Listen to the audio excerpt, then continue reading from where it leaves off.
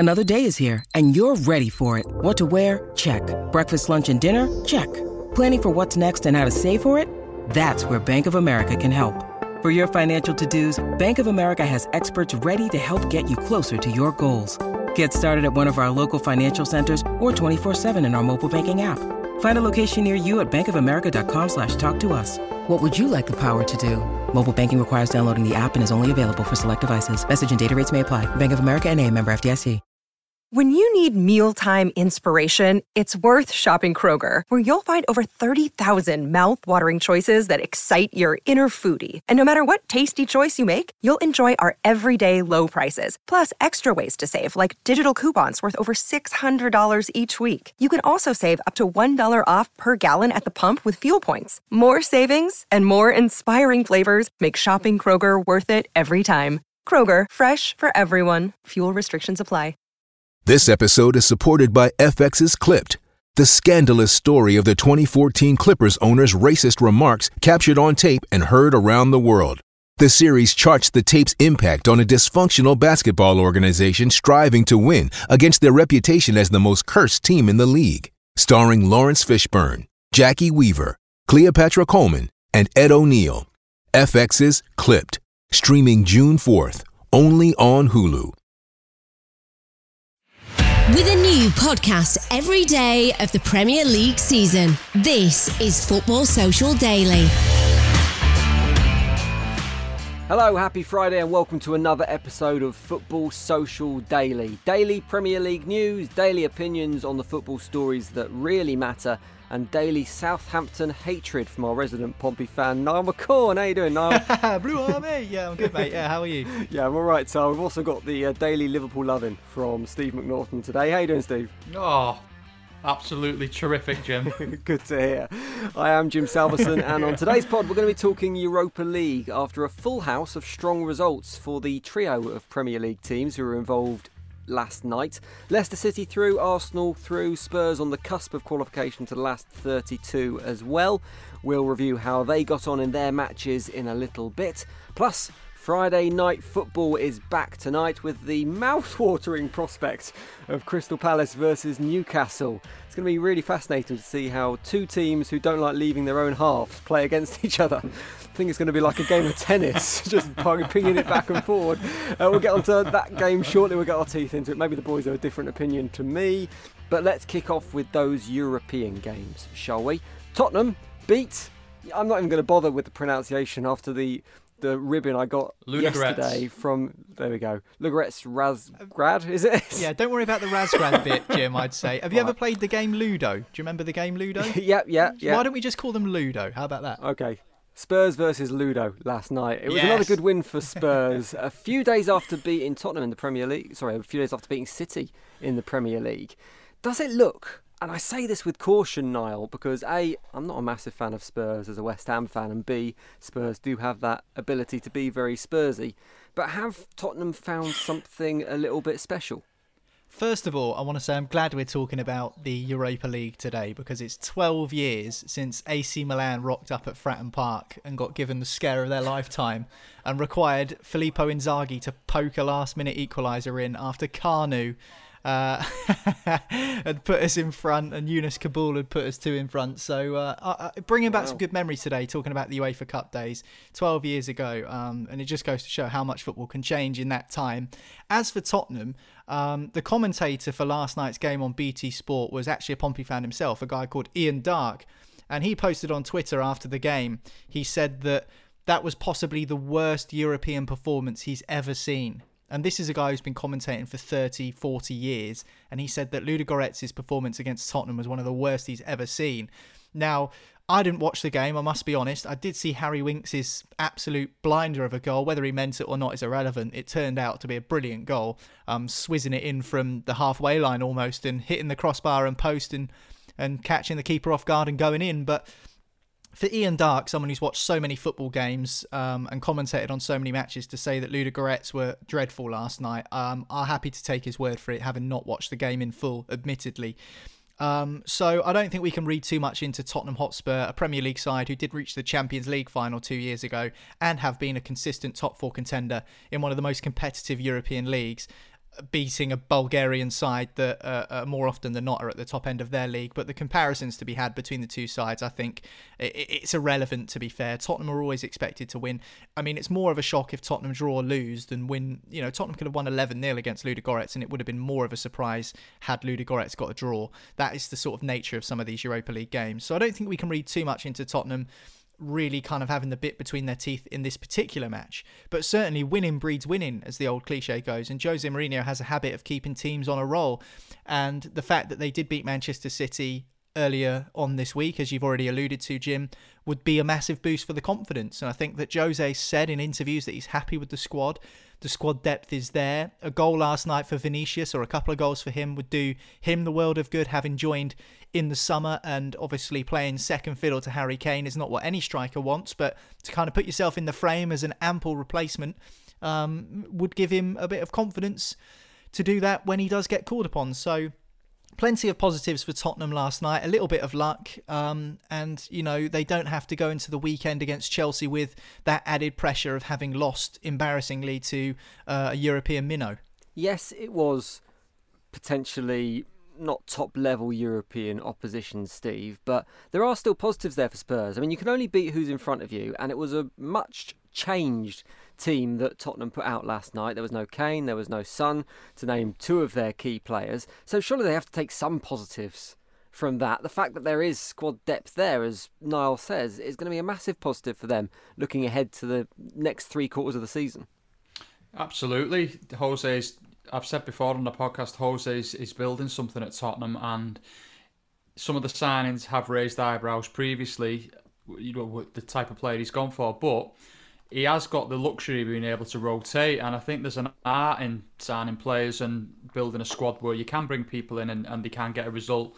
You know, obviously, you know, Vinicius scored a couple of goals last night was really encouraging for them.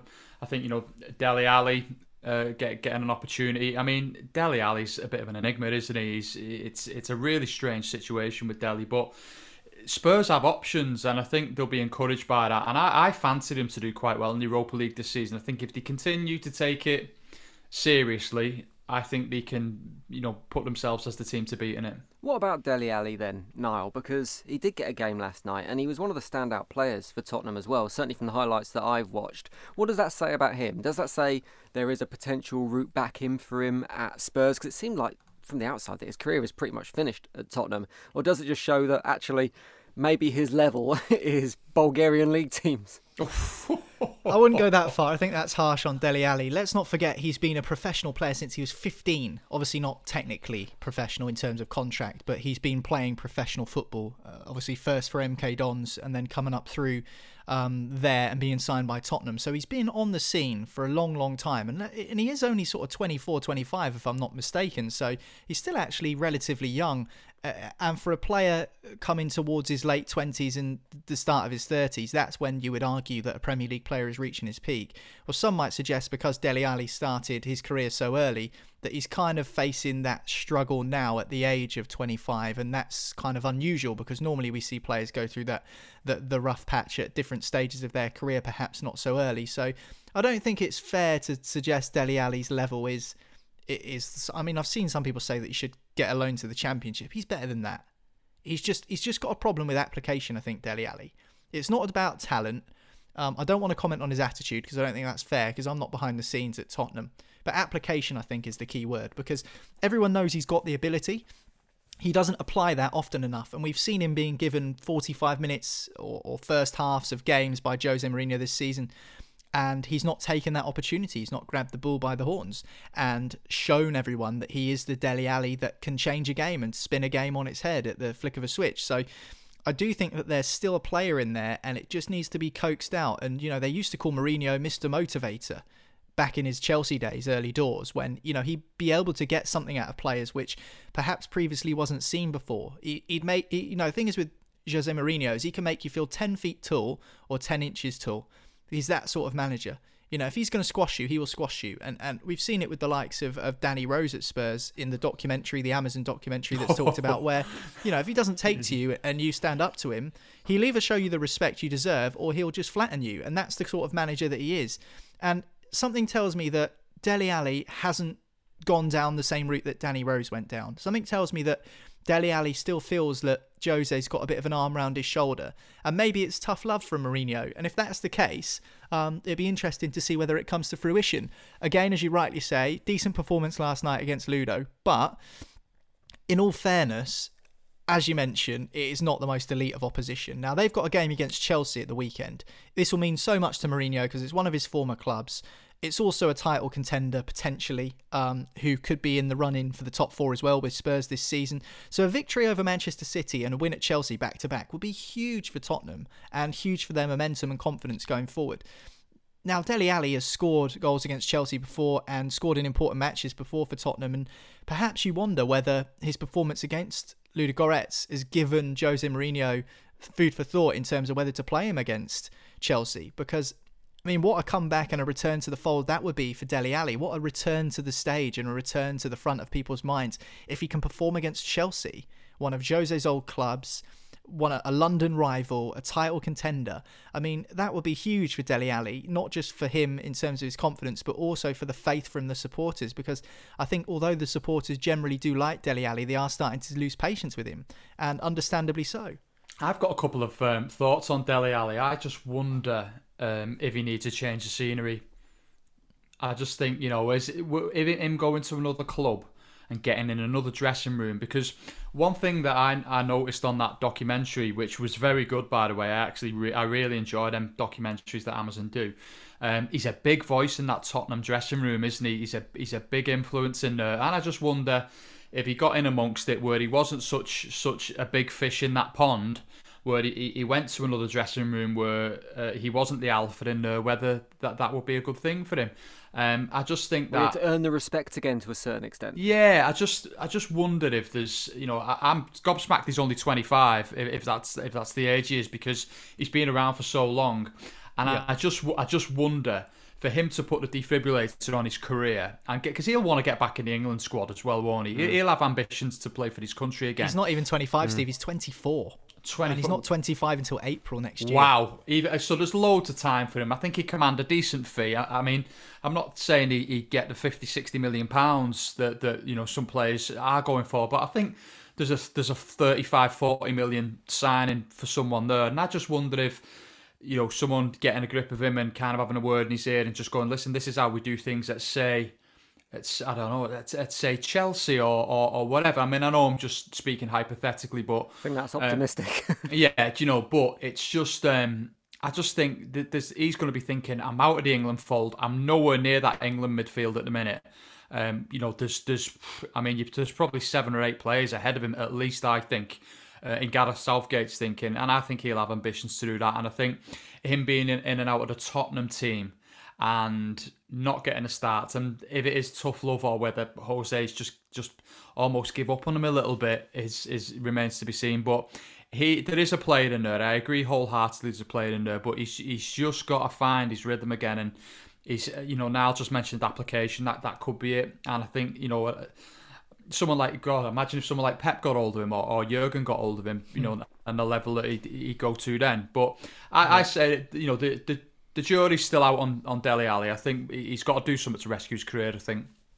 You say a change of scenery, Steve, but it's not going to be to the Bulgarian top flight, is it? He's better than that. No, I think, lovely. I think, but he might fancy himself going to like PSG or something, and playing games for PSG in a league where, bar a few teams, bar your Marseilles, your Monacos and your Lille and people like that, he'd probably tear it up in that league. And, because people like Joe Cole have had success in that league. And I just think that something like that for him, because I know he can come across as a bit of a knob at times, but I think there's a player in there still, and I just think he needs to revitalise himself, and I've just got to work out how he goes about doing that, really. Before we move on across London to Arsenal's 3-0 win away at Molde, Harry Winks, we mentioned his worldy goal that he scored, Niall. 3rd longest range goal ever to be scored in the Europa League, which is pretty impressive. What are the other two? I have no idea. But it was the 3rd apparently. But he did admit afterwards it was an accident, that it wasn't meant to be a goal. Just interested, would you have made the same admission should you have been in that situation? I think I would have joked about it first. I would have kind of joked on the interviewer, and I would have said, "You serious? You trying to accuse me of not doing that on purpose?" But, I think I probably would have admitted it. I think people respect you more when you admit that you didn't mean to do it, which is why I'm still waiting for Ronaldinho to admit that he flukily chipped David Seaman in the 2002 World Cup. But that's never going to happen. And it kind of adds to the legend of Ronaldinho as well, the sort of the aura that player has, just purely because nobody really knows whether he meant it or not. It's like when players that we've seen in the Premier League before, Giroud and Mkhitaryan, go for like scorpion kicks. They're trying to score a goal with the scorpion kick, but they can't tell me, like Giroud can't tell me that when he scored that scorpion kick, he tried to scorpion kick it onto the crossbar and into the net. Like, he's probably tried to score, but you're just trying to hit the target. Just trying to make contact. Exactly, and I think he was just trying to pick out Harry Kane's run, and he ends up picking out the top corner via the post and crossbar. It's an unbelievable goal. It's a freak goal. But I'm with Winks on this one. I think people actually do have more respect for players when they say, listen, it was a fluke, but we'll take it. It's like in snooker when they flukily deflect a red into the pocket and they actually hold their hands up to the opponent and they say, sorry, I didn't mean that. But then again, I always think, tennis, something like that. Yeah, I always think, why would you apologise for potting the red in the pocket when you actually meant to pot a red in the pocket? Just it didn't go in the way you wanted it to. But anyway, yeah, I would have done the same thing, I think. Incidentally, that is 5 consecutive wins for Spurs now. It's their best run since November 2018. Let's move across North London. Arsenal 3-0 away at Molde last night. Again, not the greatest opposition, but a really important win for Arsenal, Steve, considering the 2 games that have come before, where, for want of a better word, Arsenal have looked very poor. Well, last night they were playing against Didsbury Cubs, weren't they? In Molde. I think, again, like we've alluded to before, the opposition in the Europa League can be quite high if you've got like an Inter Milan or someone like that you're playing with, or you can play these teams that just generally aren't a challenge, really. And Molde are a team that Arsenal should put away without any problems. I mean, the only thing I'm surprised about is that it was only 3-0, really, given the gulfing class between the 2 squads, but they'll take that. Could have been a lot more, to be fair. I mean, it was wave after wave of attack. Was it? I think that they'll take that, they'll move on. I don't think Arsenal are in a position to win it this season. I don't think they're strong enough. I think we are coming to the end of that honeymoon period for Arteta, I feel. I think he's made some real strides, and he's changing the culture at the club, and he's signed a better quality of player. But I think that it seems like for Arsenal, it's 1 step forward, 2 steps back at the minute still, doesn't it? And it's going to take a lot of patience. But don't they just need to be patient? Yeah, it's going to take a lot of patience. Steve. Yeah, I mean, absolutely.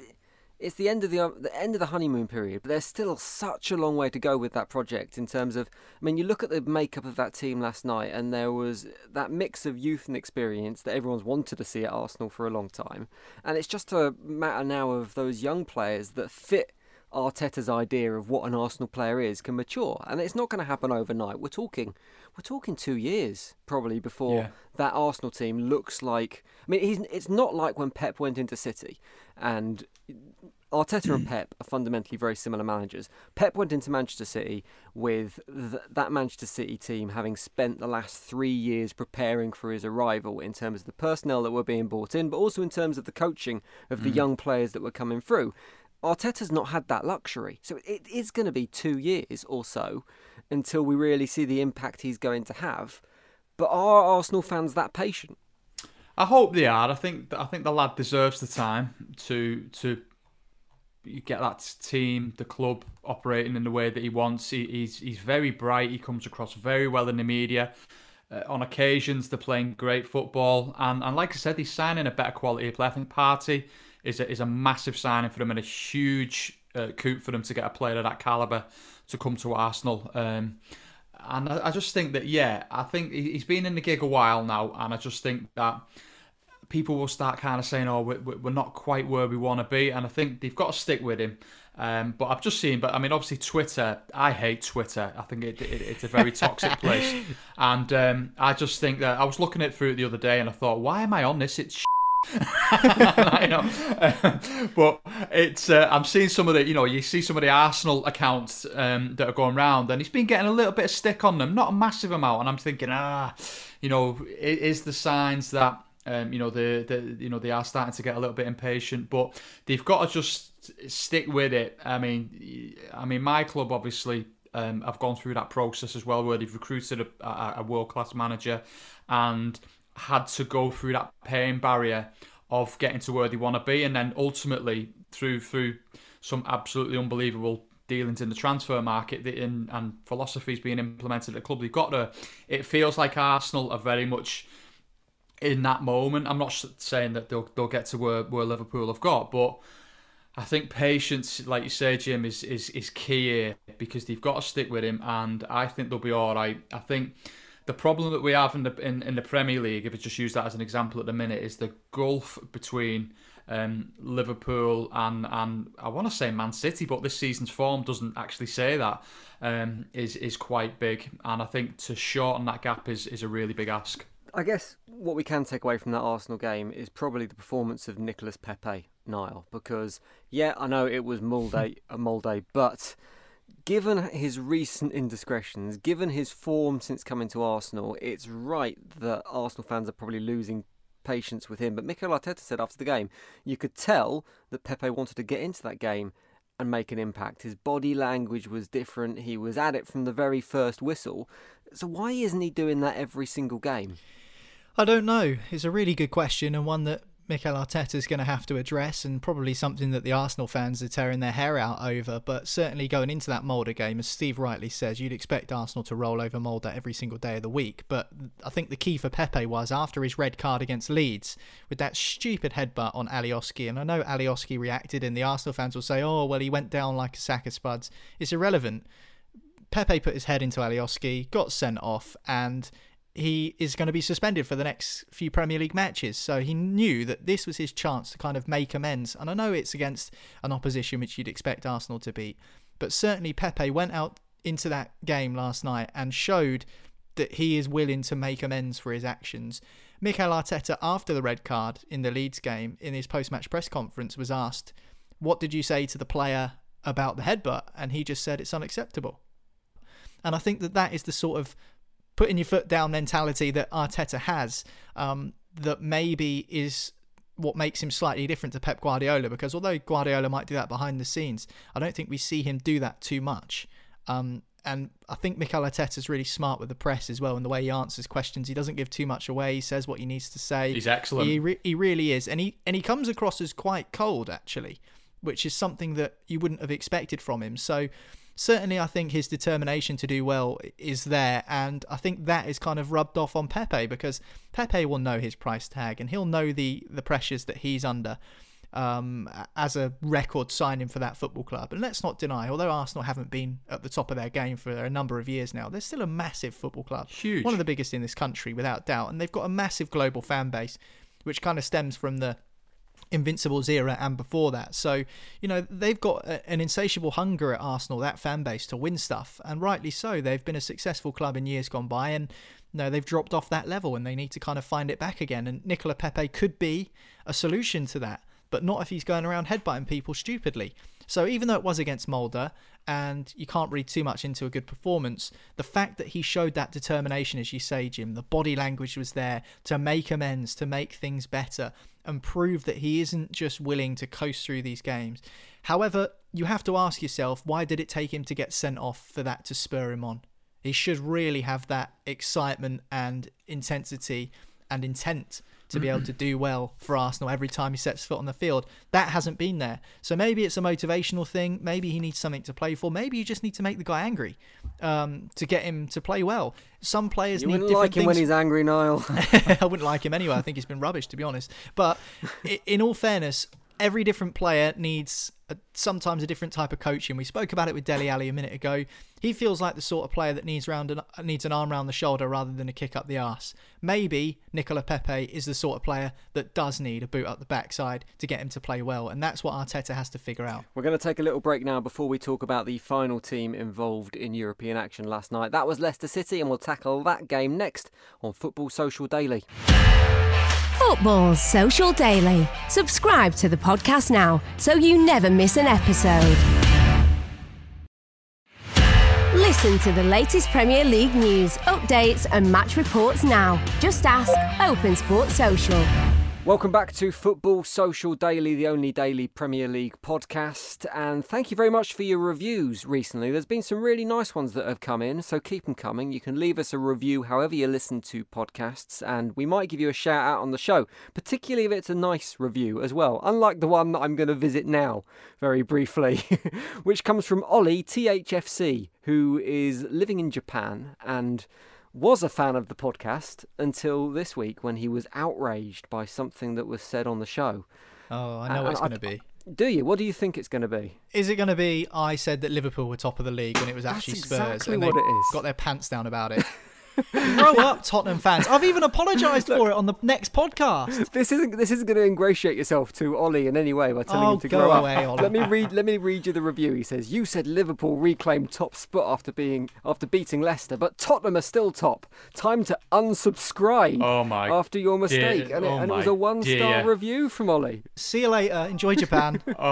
It's honest to God, if we're going to get people booting off about stuff like that, I mean, come on. Just goes to show, right, Tottenham fans, how pathetic it is. They haven't won a title they haven't won a trophy. That's our Tottenham fan base disappearing over the hill, isn't it? I even apologised for the mistake, man. Unbelievable. If you want to leave a review for us, then you can do that. However you listen to podcasts, you can say how much you enjoy the podcast and leave us 5 stars and still have a pop at Niall at the same time. It's okay, we'll read it. I thought it was going to be a Man City fan having a go at me. Oh, yeah, plenty of them, Steve. That's all right. We've slowly, over the course of the couple of years that we've done this podcast, Marley has alienated every single Burnley fan on planet Earth from his comments. Every Man City fan and United fan hates Steve. Now I've got Tottenham and Southampton fans hating me, which means that we've only got about 12 to go, lads, and we can get everyone hating us. Well, you wait until we get onto Newcastle Crystal Palace in a little bit. That'll be 2 more ticks off the list probably. But let's talk about Leicester City, because they drew last night with Sporting Braga. Jesus Christ. Why can't these European teams have proper names? Good old English names. Yeah. Sporting Luton. It was 3-3 for them. And you've got to say, Steve, Leicester City having an absolutely fantastic season in the upper echelons of the Premier League table. Yeah, I think they're having a great season. Last 32 of the Europa League. My concern is that whether they can manage both things, because we know how tiring the Europa League can be. They're in the last 32 now. Is that going to have a knock-on effect on their Premier League campaign? Yeah, the Europa League's tiring for us to watch as well. But I think Leicester are, they're doing all right. They've got a great manager. Brendan Rodgers is a top manager who is... He does a great job wherever he is, doesn't he? And I think that he's doing a really good job of managing that squad and balancing it and rotating the squad, because, all joking aside, the Europa League is a slog. Thursday to Sunday is, games are no fun. Going to the arse end of Europe for places that we've never heard of to play games is really taxing. And I think that... it was obviously an exciting game last night because they've had to kind of, rescue themselves. And I think Leicester are really strange me, because I was very fearful last Sunday night when they rocked up at Anfield. And I thought, when I seen the team that Liverpool were putting out to play Leicester, I've in a WhatsApp group, and I got absolutely slated after the game in it, because I said I can't see us getting anything tonight against the Leicester side who've been, playing quite well. They were so passive, it was untrue. They didn't really have a proper go, and I think that's why I'm a bit reluctant to give them all applaudits, really, because I think they were abject on Sunday night, and I think he's got to decide. I don't think they can keep competing on the two fronts, in all honesty. I think it depends how far he goes into the Europa League, because if he ends up going really far in it, he might think that if they can pull off the incredible and win the thing, that might be his entry into the Champions League. But I think that if they're kind of like second or third in the Premier League, he's probably going to have to make a decision, I think, because I think the schedule that we've got, I mean, the TV timings that are coming out for games are absolutely ridiculous at the minute, aren't they? With some of these European teams playing on a Wednesday night and having 12:30 on a Saturday. It's really difficult, and I think that's probably something that's going to help Leicester come unstuck. That, to be fair, I think to a certain extent he might have already made that decision, Niall, in terms of where the priorities are, Premier League or Europa League. When you look at the lineup that Brendan Rodgers picked last night, there was no Tielemans, no Vardy, no Maddison. They all came on later on in the game to essentially rescue the point that they got. So, I mean, that's exactly what Brendan Rodgers has got to do, isn't it? He's kind of got to edge his way through these early stages of the Europa League, and then when you get to the quarters, when you get to the semis, that's kind of when you engage. That's when you start to take it seriously, and that's just how Premier Leagues have to cope with this. Yeah, that's the chess game of being a manager in the Premier League when you've got the Europa League and the domestic scene to contend with. And I think you're absolutely right, Jim. Those early games, you want to be putting out a squad and a side strong enough to beat your opposition, but also not too strengthy. No, strengthy is not even a word. Not too strong. That you're going to end up picking up injuries, particularly when you're going so well in the Premier League. And I think the fact that Rodgers got so close to a Champions League spot last season, obviously it came down to the final day where they lost to Manchester United and ended up finishing 5th in the table, hence they're playing the Europa League this year. I think because they got so close last season, that will give Rodgers a little bit of extra motivation to go one step further, and they've made a good start. And the problem was last year for Leicester City, as soon as the new year came, 2020, and I know how crap this year's been for everyone, but as soon as it turned into January, and they seemed to drop off in terms of form, and they never really rediscovered that form, although they had done enough in the first 50% of the season to kind of maintain a top 6 spot. And if they can make sure that they improve on last season in terms of their performances after the turn of the year, there's no reason with the start that they've had and the season that we've seen from other sides in the Premier League that they can't finish in the top 4 and get a Champions League spot again. And that would be amazing for Leicester City. It would be brilliant for Brendan Rodgers. But if I asked you boys this, are Leicester more likely to win the Premier League or win the Europa League? What would you say? Europa League. Well, surely. I don't know. That's different. Europa League. Yeah. Is Europa it though? League, Is it different? that... Because you've got to think that Leicester City now, with the side that they've got, they'll be gutted, those supporters, if they can't turn this purple patch for the football club into some silverware. We saw it with Tottenham a couple of years ago, where they had a good side and they still couldn't get the job done under Pochettino. They got to the Champions League final, fell at the final hurdle. Now, it's all well and good, remember when we played in the Champions League, but I mean, it's better to say, remember when we won the League Cup, or remember when we won the FA Cup. And they got to a cup final last year as well. Let's not forget, they lost the League Cup final, didn't they? Or they didn't get to a cup final. They lost the League Cup semi-final to Aston Villa. And that was a huge chance for them to get silverware, which they didn't manage to grasp. So I think, I'm not saying they should go for the Europa League gung-ho, but I'm saying that it's a good chance for them. They're certainly good enough to do it. And the style of football they play, I think, suits cup football. Isn't there an element, though, that it's kind of like, I've said before that this season has similarities to the 5,000-1 season when Leicester won the title, that big teams are underperforming, Manchester City aren't at the races, Liverpool aren't as good as they were last season, and so it's one of those rare opportunities that Leicester City kind of have to try and take advantage of. So if you're going to put your eggs in one basket, it's very difficult then to go, well, we're not bothered about the Premier League, we're going to focus on the Europa. I think the problem is for Leicester is that even though City aren't in great form at the minute and Liverpool have a mountain of injuries, they're still both better than Leicester, I think, as teams, and I think they're more likely to get runs of results going than Leicester City, and that's why, I mean, I can't say they won't do it, because they did do it under Claudio Ranieri, but I think that I just expect, I think if there's going to be a surprise anywhere, I think it might be Chelsea or Tottenham, but I'm still going to kind of stick with one of the top 2 of recent years to do it this season, I think. Steve has already kind of answered this one, Niall, so I'll throw this to you, but I think Brendan Rodgers is one of those managers who has been much maligned down the years, particularly since he kind of left Liverpool. He's kind of been mocked, despite the fact he's done very well at pretty much every club he's been at.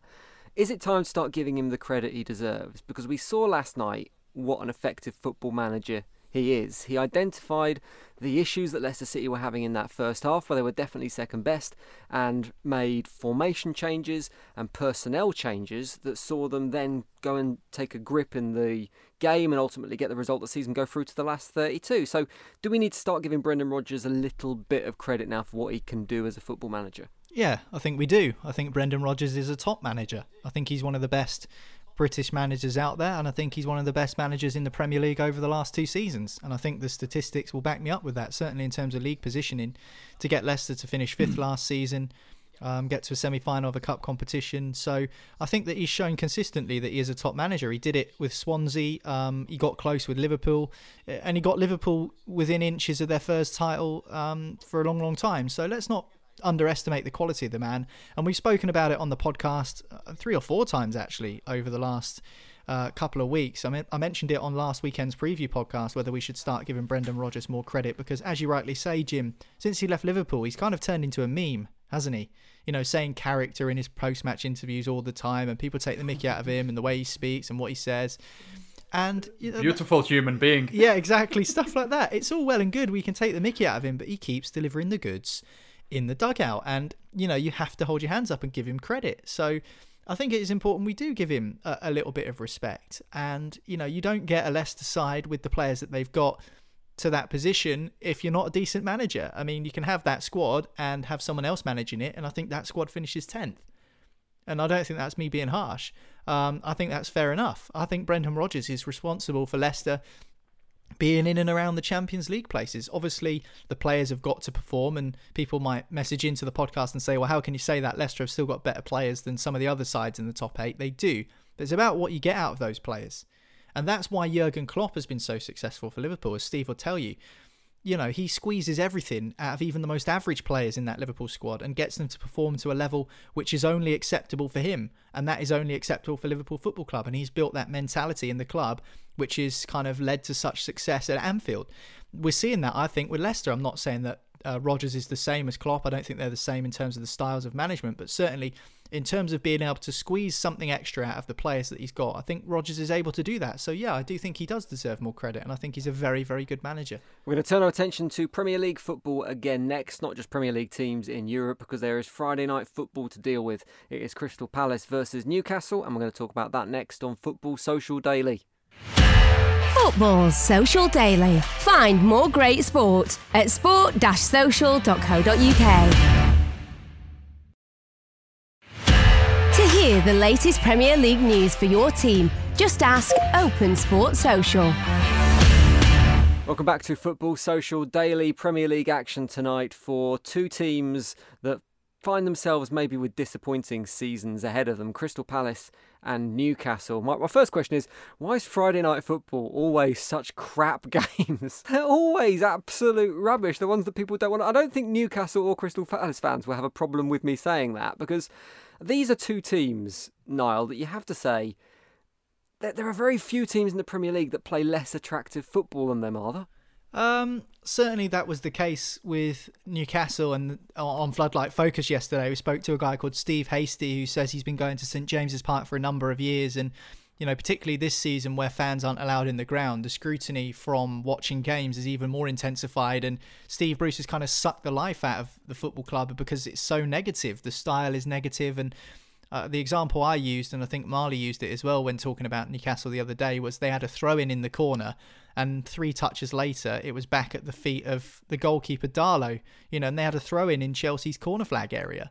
And I think that just goes to show the negativity of Newcastle's style of play. So I think, unfortunately for Newcastle fans, they're going to continue to be frustrated with this because I can't see them getting rid of Steve Bruce, and they've got players who are good enough to produce some decent quality attacking football. Looks like Callum Wilson could be back for this game tonight, which would be a big boost. He's still Newcastle's top goal scorer this season with 6 goals, and they've got some quality in the side. Alain Saint-Maximin, speaking to Steve, our Newcastle fan, yesterday on Floodlight Focus, he said that his head's down so much that it may as well be between his knees, because I think as well, Saint-Maximin's that sort of player. He can be explosive. He can be a match winner for Newcastle because he's got something that a lot of people don't have, which is trickery and explosive pace. We're not just talking general, he's a pacey player. This guy's rapid, and with the ball at his feet, he can dribble like most other players in the Premier League cannot.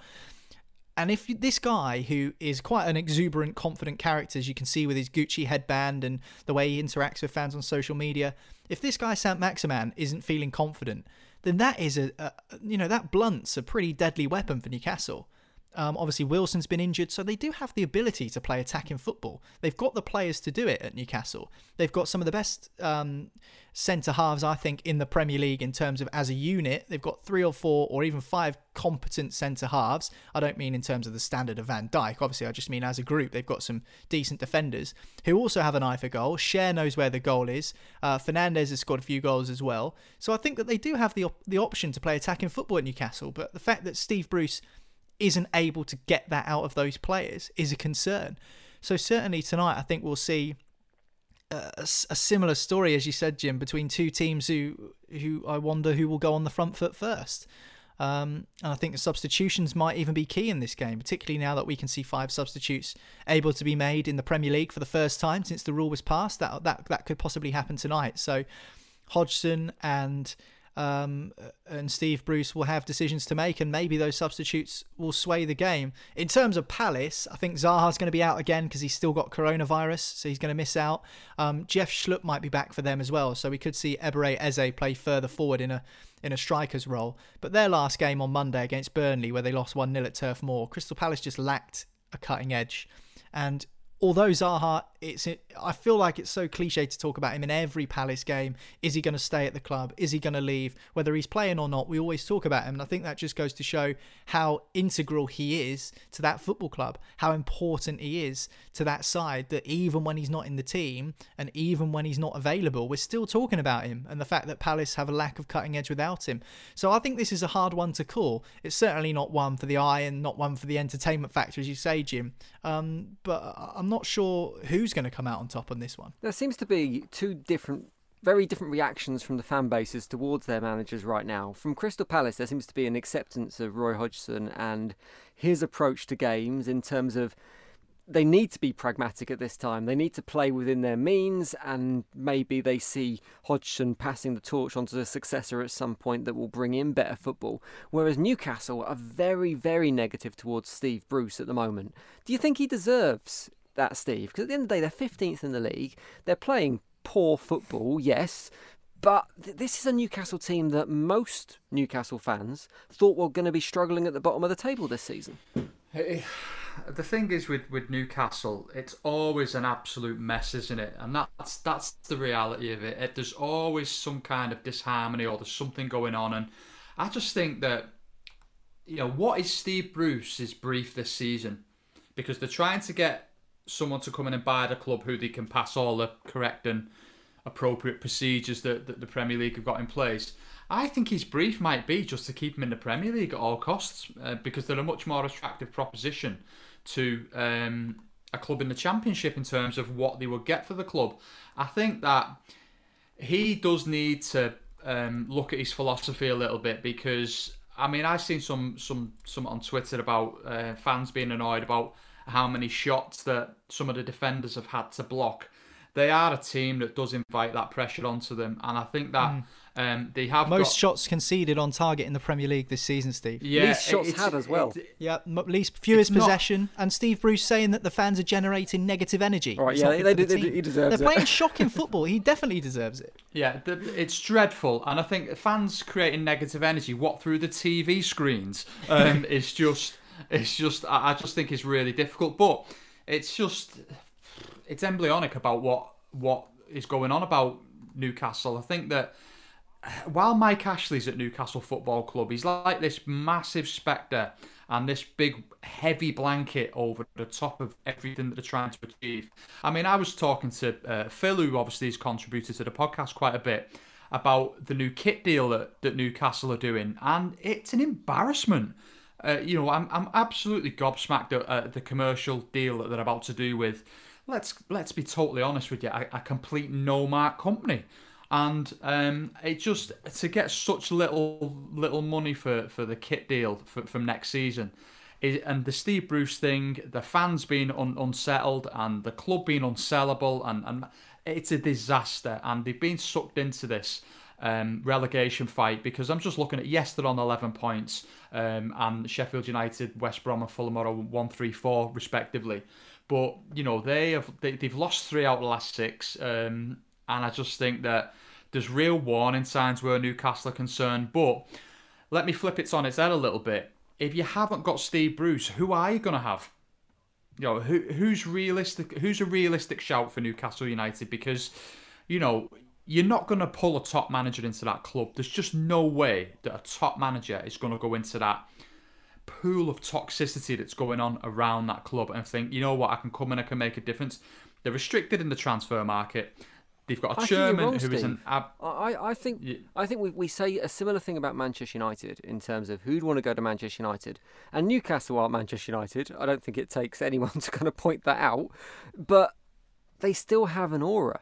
And they still have that passionate fan base that will... I think they do to a certain extent. Listen. They've still got a fan base that will appeal to the fans. There'll be plenty of good managers out of work or in the Championship that will fancy the opportunity like who? to take on Newcastle with or without Mike Ashley at the helm. I get that. And I understand kind of both sides of the argument. But I'm not going to sit here and say Newcastle aren't a big club anymore because it's not true.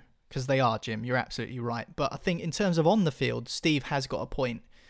Mike Ashley has been there so long that maybe that aura and element of Newcastle being a top 7, top 8 side, chasing the Europa spots, possibly getting into the Champions League, getting to FA Cup finals like they did at the turn of the century.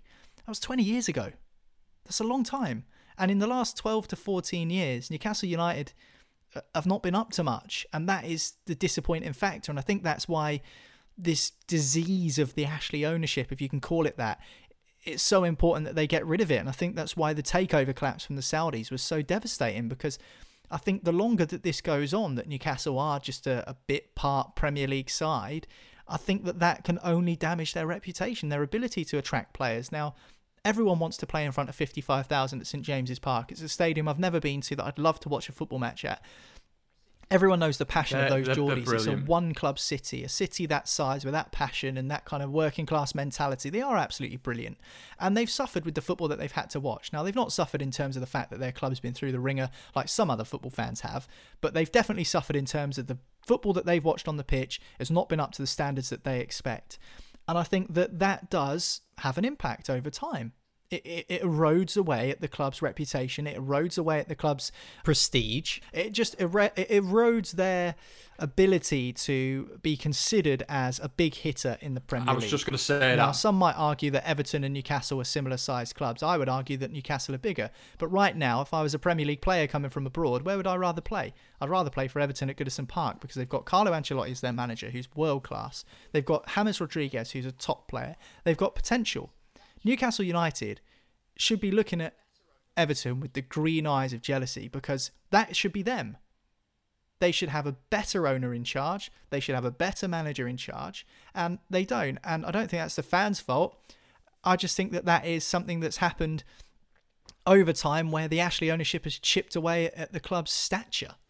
I think that's just how I feel about it personally. I think that Newcastle, obviously, they want to sell the club. Mike Ashley wants the club off his hands, and I just think that where he's going to try and sell the club is detrimental to him. I think that obviously the people he tried to sell the club to, everyone raised massive red flags as soon as that company were involved in it. And you're right about Everton. I look at Everton and Newcastle as being on a similar level. I think, you know, obviously Everton have probably got a bit more ambition about them, if we're going to be completely honest with you.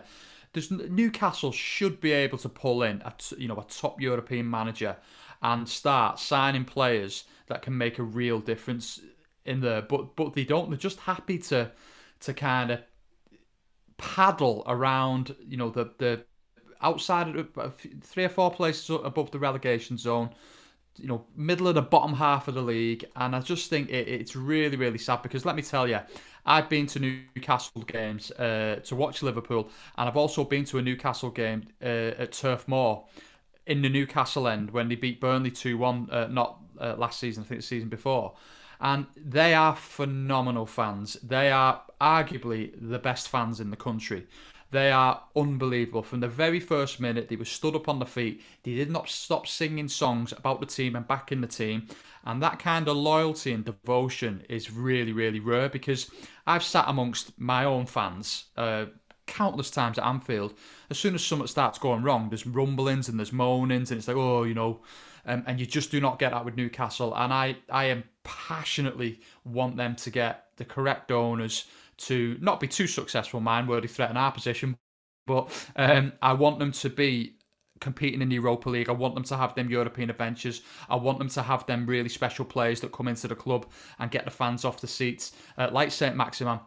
And it's tragic to see. It's absolutely tragic. And I just think that, to be getting into bed with the likes of Castori or however you say it is just absolutely bonkers. Commercially, Newcastle United are still extremely attractive. And I think someone please come in and rescue this absolutely fantastic football club.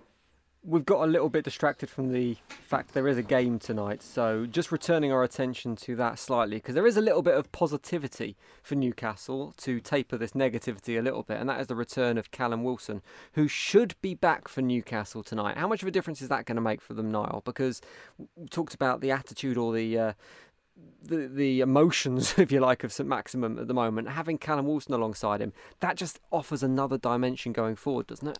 Definitely does, yeah. I mean, he's their top scorer, as I said earlier on.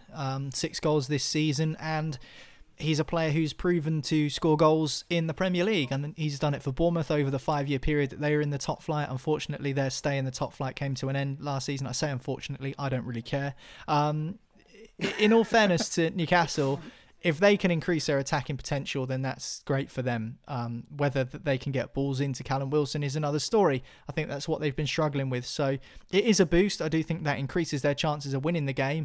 But it all points back to what I said before. If they can't get the ball to Wilson, then he may as well not be there. As Niall said earlier as well, Wilf Zaha missing tonight, which puts the pressure on Eze to kind of step up into that role. I guess he's kind of being shaped into Zaha's natural successor to a certain extent, isn't he, Steve? Yeah, absolutely. He's a really exciting player. I think, really shrewd signing from QPR to get that piece of business done. And he's one that, they can put, be very, very optimistic about being the natural heir to the throne, if you like, at Crystal Palace. Because Zaha, it's funny with Crystal Palace because unless I actually look at the lineup of Crystal Palace and I look who's playing and stuff like that, I know very few of the players, off the top of my head just to talk about. And I think that Zaha is the undoubted star of that team. But, they will be looking to for the mantle to be passed to Eze. And I think he's got talent in abundance, and he's a very exciting signing for Palace. And I think, there's a potential match winner in there as well. And I think, fair play to him. It's good news for them. It's good news for his international career. And, I think it might be worth a cheeky punt tonight to get amongst the goals, I think. You reckon? Well, I was going to say, we don't normally do predictions on this podcast, mainly because whenever we do try and do predictions, we are so horrendously off the mark that it's a bit embarrassing at times. But I want to know whether either of you are willing to predict anything other than a 0-0 tonight. For me, Crystal Palace Newcastle, it's got 0-0 written all over it. What are you saying, Niall? I don't think it'll be 0-0. I think it's could be 2-0. 2-0 either way. I don't know which way, but I can't. I don't know. I think someone will win this game. Let's just put it that way. Steve? Now you're asking me. And do you know what? I've had a fair bit of success recently as well, because I don't bet stupid money. I only, bet a bit of change now and again, but I've been having a good time with it recently, and I just think tips to Steve. I think that with this one, Liverpool to win. I'm going to go Crystal Palace. I'm going to go 1-0 to Palace. Okay, fair enough. Well, there we go. We've covered a few bases there, so we can't be that far off, whatever happens. That is it for today's Football Social Daily. Steve, Niall, thank you very much, boys. Cheers, guys. Cheers, lads. Make sure you subscribe to this podcast so you never miss an episode. And also, whilst you're looking for podcasts, if you're getting into the weekend, there is a brand new show we have launched today. It's called Football Stories, and it's me chatting to a load of people with good stories to tell from the world of football, including former Premier League referee Mark Halsey, former Manchester City youth coach Steve Eyre, and a former Chelsea Youth Academy player called Dan McCarthy, along with a load of other interesting interviewees as well. So if you want to find that, you can find it on our Twitter account at The Sports Social. All the links are there, or just search Football Stories wherever you find your podcasts. And we'll see you next time for another Football Social Daily. Football Social Daily from Sports Social. Find us on Instagram at Sports Social Official. I'm Victoria Cash. Thanks for calling the Lucky Land Hotline. If you feel like you do the same thing every day, press 1. If you're ready to have some serious fun for the chance to redeem some serious prizes, press 2. We heard you loud and clear. So go to LuckyLandSlots.com right now and play over 100 social casino-style games for free. Get lucky today at LuckyLandSlots.com. Available to players in the U.S., excluding Washington and Michigan. No purchase necessary. VGW Group. Void where prohibited by law. 18+. Terms and conditions apply. Judy was boring. Hello. Then Judy discovered ChumbaCasino.com. It's my little escape. Now Judy's the life of the party. Oh, baby, mama's bringing home the bacon. Whoa, take it easy, Judy. The Chumba life is for everybody. So go to ChumbaCasino.com and play over 100 casino-style games. Join today and play for free for your chance to redeem some serious prizes. ChumbaCasino.com. No purchase necessary. Void where prohibited by law. 18+. Terms and conditions apply. See website for details.